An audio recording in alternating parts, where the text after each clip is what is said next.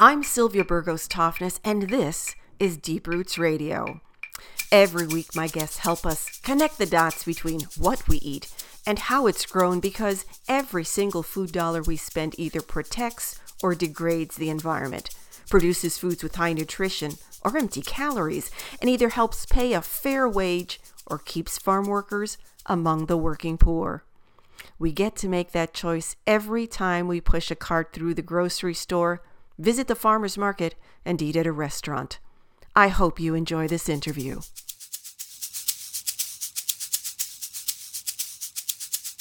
Well, you know, this is the kind of weather that I like to stay in for. Mm-hmm. I mean, I do my outdoor chores, and that takes up a good amount of energy so that I feel as if I can deserve the meals that I eat. And I warm up the house by putting on the oven. Mm-hmm. And cranking it up really high. I bake at temperatures of between 450 and 500 degrees. Okay. And make my breads. And I had a chance in the last month or so to sample some of that stuff. You were kind enough to stop by my place one Saturday and drop some bread off. And, oh, boy, is that good. Yeah, I had gone into kind of a baking frenzy. Mm-hmm. And so had baked, 16 loaves, I guess, over the course of a couple of days. And these are loaves that actually take a long time to bake. This is not a 2-hour rise, but something that one of the loaves, in fact, that I tried for the first time, it's a French loaf, took 3 days to ferment. And that, if people wonder why, that part of why you do that is flavor, isn't it? It is. And in fact, we have on the line with us this morning someone who knows about this very intimately. It's Sam Fromartz, who we've actually talked to before. Okay. Because he's the editor-in-chief of the Food and Environment Reporting Network, which is a internet-based source for amazing investigative reporting on the food system and on foods. But Sam isn't just involved in the Food Network academically. He is also, and has been for decades, a home baker. Oh. And recently published a book, his second book, called In Search of the Perfect Loaf. Oh, boy. A Home Baker's Odyssey. Sam, good morning. How are you? Great. I'm happy to be here. Oh, thank you so much. I've been enjoying your book. So when you say In Search of the Perfect Loaf, I think this book covers, is it like 4 years? Well, I mean, I really started baking almost 20 years ago. So, I mean, it goes back to, I refer to why I started. And so, it does cover aspects of that period, but the actual travels where I kind of, visited with bakers around the country and also overseas in France and Germany, that was a period of about 2 or 3 years that I did that. So you say that you've started, you've been baking for almost 20 years, but that love of bread began much earlier in your life. Can you give us a little bit of that flavor? Yeah, well, I grew up in Brooklyn in New York City, and there were bakeries in the neighborhood, and there was, bakeries all around New York City, and many of them were run by, sons or grandsons of immigrants, and, they baked, either Italian-style loaves or Jewish, breads or what have you, and a lot of those really have since closed down. A lot of the old guys retired and the bakeries closed, and so the bakeries in the neighborhood I grew up in, those were all gone. So I really did have this kind of, firm idea of what good bread was, and my dad, whose background was Russian Jewish, he always liked to have bread on the table, and so it was just something that we had. And when I moved to, I lived around the country, but when I moved to Washington, I just couldn't find anything similar.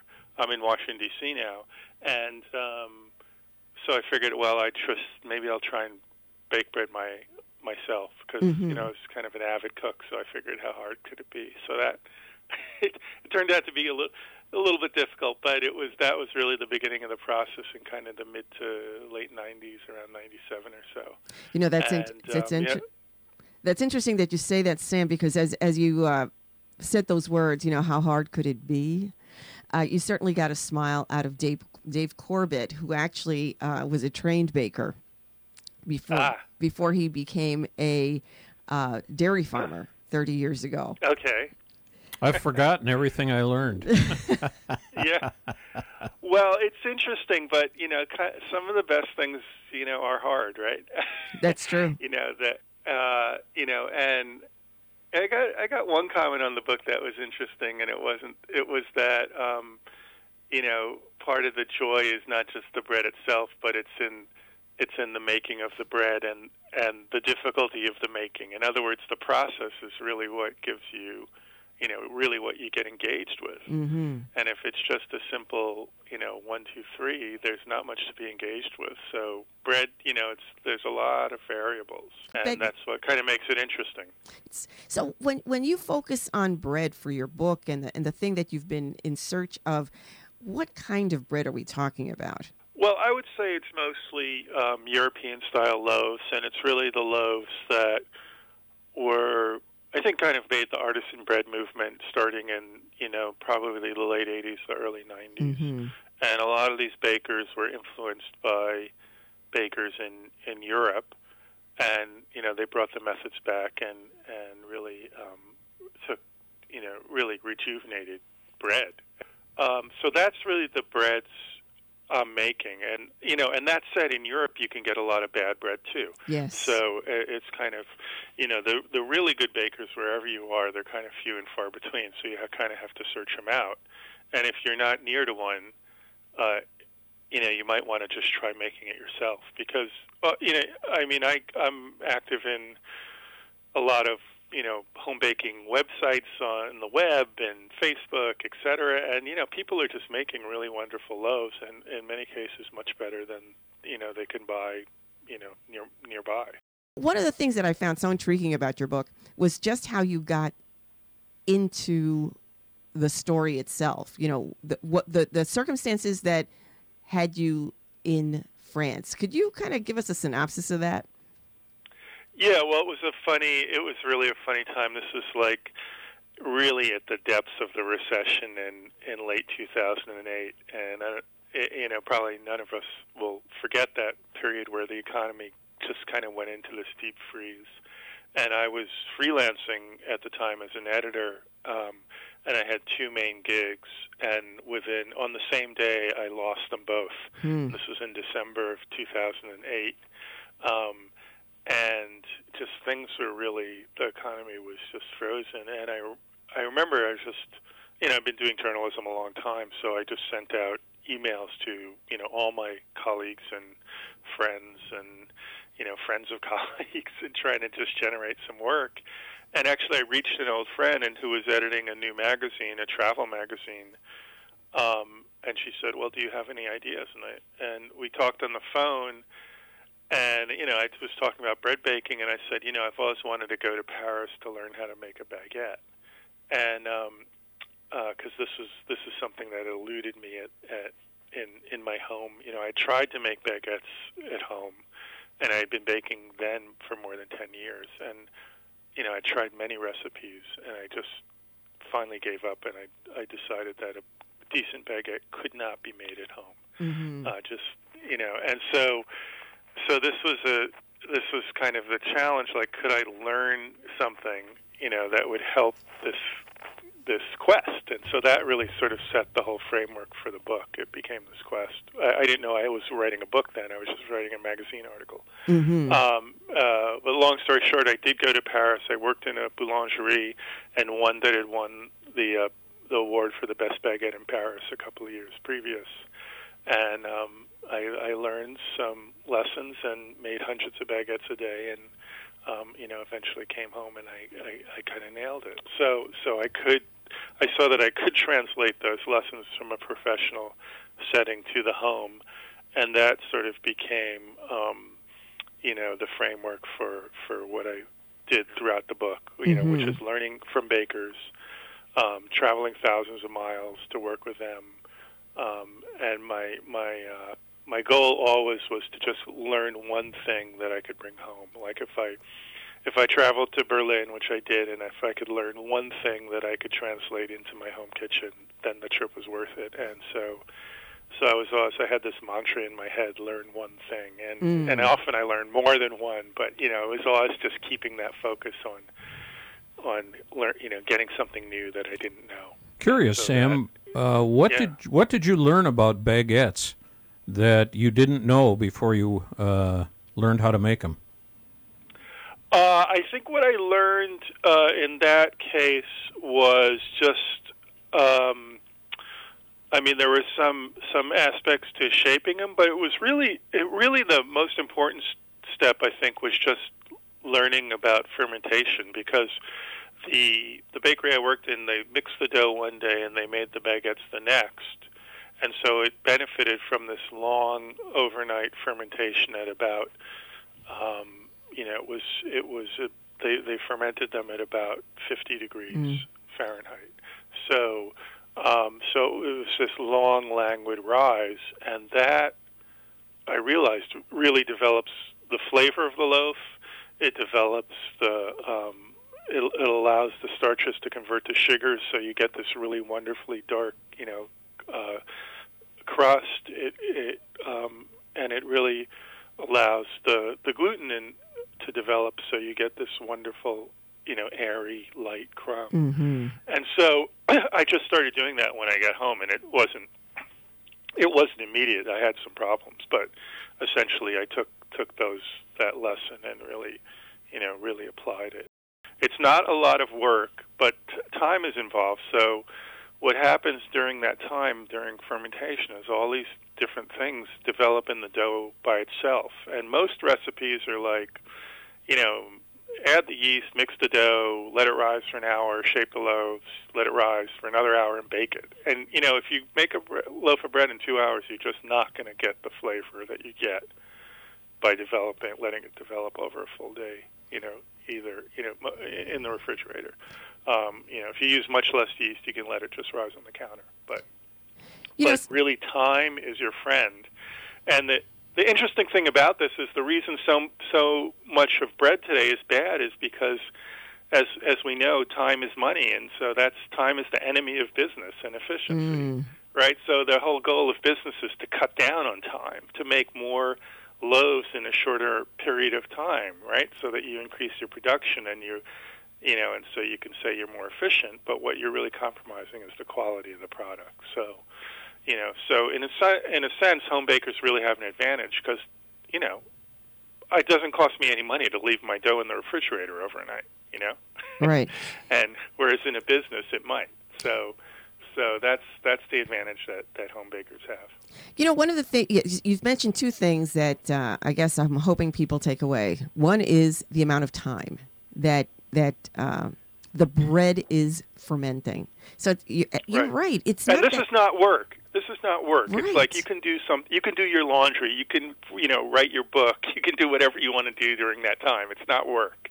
The dough's doing its own work. Absolutely. So. And that develops the flavor and the gluten strength and really makes so much more of the sugars available to develop the flavor of your final loaf of bread. One of the things I found is sometimes people think, oh my gosh, 2 days to bake bread. I don't want to be chained to the house for that long. But as you said, you stick the loaf in the fridge and you walk away. So when you're doing this and you're working with time as a major element and friend, it's your strategy. You get the dough cool enough and it's going to take that much longer to rise and you don't have to be standing over it. What about water? Are the breads that you make, do they tend to have more water in them? Yeah, most bread recipes. If I was looking at things like Beard on Bread from the 70s and other bread books from that time, and most of the recipes, by today's standards, the doughs would be very, very kind of dense. Breads these days, and especially I think the ones that were influenced by Europe, have a lot more water in them than you would expect. And so I think people get scared of that because when you initially mix it, it may look like a gloppy mess, and it doesn't really resemble dough. But the wonderful thing about flour is it doesn't absorb water immediately. So actually, if you just mix the dough together and let it sit, the flour gradually really absorbs that water. And it's especially true with whole grains like whole wheat or other whole grain flours, which, because they have fiber in them, they absorb dramatically more water. So you really need to be... Bakers kept telling me, add as much water as the dough can handle. In other words, you kind of mix the dough, you let it sit, the water gets absorbed, you start... what I use is a folding technique, not a kneading technique, where you just fold the dough over on itself to sort of allow the gluten to develop. And at that point, you can continue to add water by, 2 to 3 tablespoons at a time. So you're continually adding water, the dough's continually absorbing it, and that's the key if you want an airy loaf that has these, wonderfully, big and small holes. So if you look at a bread that it's really dense and even crumb, it hasn't had enough water. So that's another key. All right, another lesson that I learned. So you kind of focused on the baguette in France, but what took you to Germany and kind of what were the lessons there? Well, it was interesting. The reason I wanted to go to Germany, and it wasn't necessarily Germany. It could have been Eastern Europe or Northern Europe. I wanted to make rye breads, but really, what I really wanted to make was whole grain breads. And here, we're told by the government to eat more fiber, and that whole grains are healthy, and that we should be eating more, and all of that's true. But in Eastern Europe or Germany, people eat whole grain breads because they're good bread. They're not eating it because anyone's telling them that this is what they should be eating. This is part of their, culinary culture. And so I just wanted to learn how to make good bread out of whole grains. And I figured I'd go to a place where whole grain bread was just bread. And that's really what I learned, and why I went there. And I was especially interested in rye breads because I had grown up eating, rye and darker ryes and pumpernickels in New York. They're kind of hard to find these days. And I just wanted to learn how to make these breads. And the ones I learned in Berlin weren't precisely the same, but they were really good. And I still eat those breads today, and I love them. And it was really a wonderful experience working in this neighborhood bakery in Berlin that made these extraordinary breads and ground their own flour the day they were, mixing the doughs, and they had these 3 stone mills, and it was just kind of an extraordinary experience. Well, Sam, we're getting to the end of this time together, and my head is like bursting with so many questions. But let me ask you, I guess one, which is, were there any surprises for you? I mean, you got to the end of a certain time in which you were traveling and you're pulling together your book. Anything that kind of caught you a little bit by surprise? I think what I began to see was, this whole movement of artisan breads. It was really influenced by Europe and European bakers and European breads in the 90s. But I think, especially now, you're really getting really inventive loaves from Americans themselves who are like taking these lessons and taking breads into new directions. And there's not a lot of bakeries that are doing them, but I write about them in my book. And actually what's really interesting that's happening is that Europeans and American bakers are now sharing a lot, so that Americans are going back to Europe and teaching their techniques to Europeans, in the way that Europeans did the same in the U.S. So it's really, and I think part of it is the internet itself, and there's just much more sharing and much more recognition of all the different movements that this kind of bread culture could go in. And the other thing I loved about the whole process was just, being a journalist. I mean, these bakers, for the most part, are not really written about very much and in the food media and in the general media at large. So, and they tend to be eccentric characters who like working alone in the middle of the night. So, it was just great to spend time with them and really immerse myself in that culture, and the sort of the uniqueness of that culture was really kind of surprising and wonderful. So that was another aspect that was different for me. Well, you have a wonderful line and an array of stories within your book, as well as those recipes. And if you've just joined us, we've been speaking with Sam Fromartz, author of In Search of the Perfect Loaf, A Home Baker's Odyssey. He is also editor-in-chief of the Food and Environment Reporting Network, which is based out of Washington, D.C., but which covers food and agricultural issues wherever they occur in the United States. Sam, it has been so much fun talking with you. I'll tell you, I have not made a baguette because I'm afraid of it. I am afraid of it. Well, so was I. And so I look forward to taking some encouragement from your book and trying it, because I have a kind of a baguette 101, which is called a strata, which is an Italian loaf where you stretch it. It's a very easy recipe, and I would encourage you to start with that one. Oh, thank you. But it's great. It's a great time of year to be baking, just as it's getting cool, and you want to be in your warm kitchen and filling your home with those smells of baking bread. It's like this is the time of year to do it.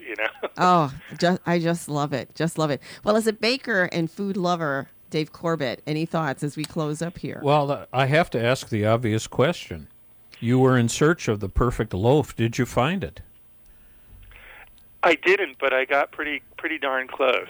I mean, a lot of the bakers I worked with, whether in the south of France, Berlin, California, Sonoma. I mean, all these guys made wonderful, wonderful breads, and I think I'm really happy with my bread too. Is it perfect? No, it's never perfect. You always look at it and go, well, how could it improve?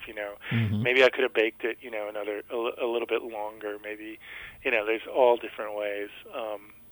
That you can always see improvement. And that's kind of the wonderful thing about it. You're always sort of trying to figure out the next thing. Well, Sam, as we end up here, any one or two pieces of advice that you'd like to leave for those bread lovers and bread bakers who are listening this morning? Yeah, I would say you just got to jump in. Don't be scared of it. And if your loaf comes out misshapen or it's not exactly what you think it should be, that's okay, and you could still eat it, and it'll probably give you some satisfaction, and you'll have an idea of maybe what you should try and do differently the next time. And that'll just put you on this path of continually trying to improve.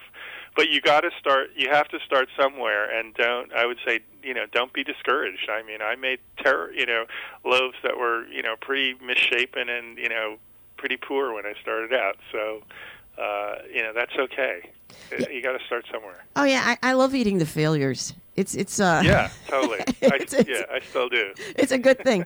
Well, we've been talking with Sam Fromartz, author of In Search of the Perfect Loaf, A Home Baker's Odyssey. Sam, is there a website that people can go and find your book and learn more about what you do? Yeah, I have a blog called ChooseWise, which is CHEWS.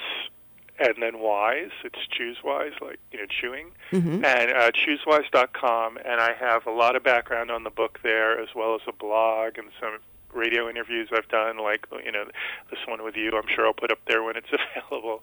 But many others and articles and reviews, and so you can get a much better flavor for the book. Well, thank you so much. Happy baking this winter. Yeah, same to you. Thanks so much for your interest. Okay. Bye, Sam. Bye-bye.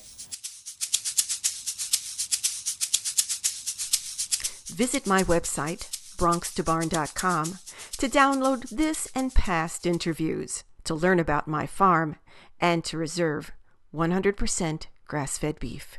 We deliver to Minneapolis and St. Paul, Minnesota. Thanks.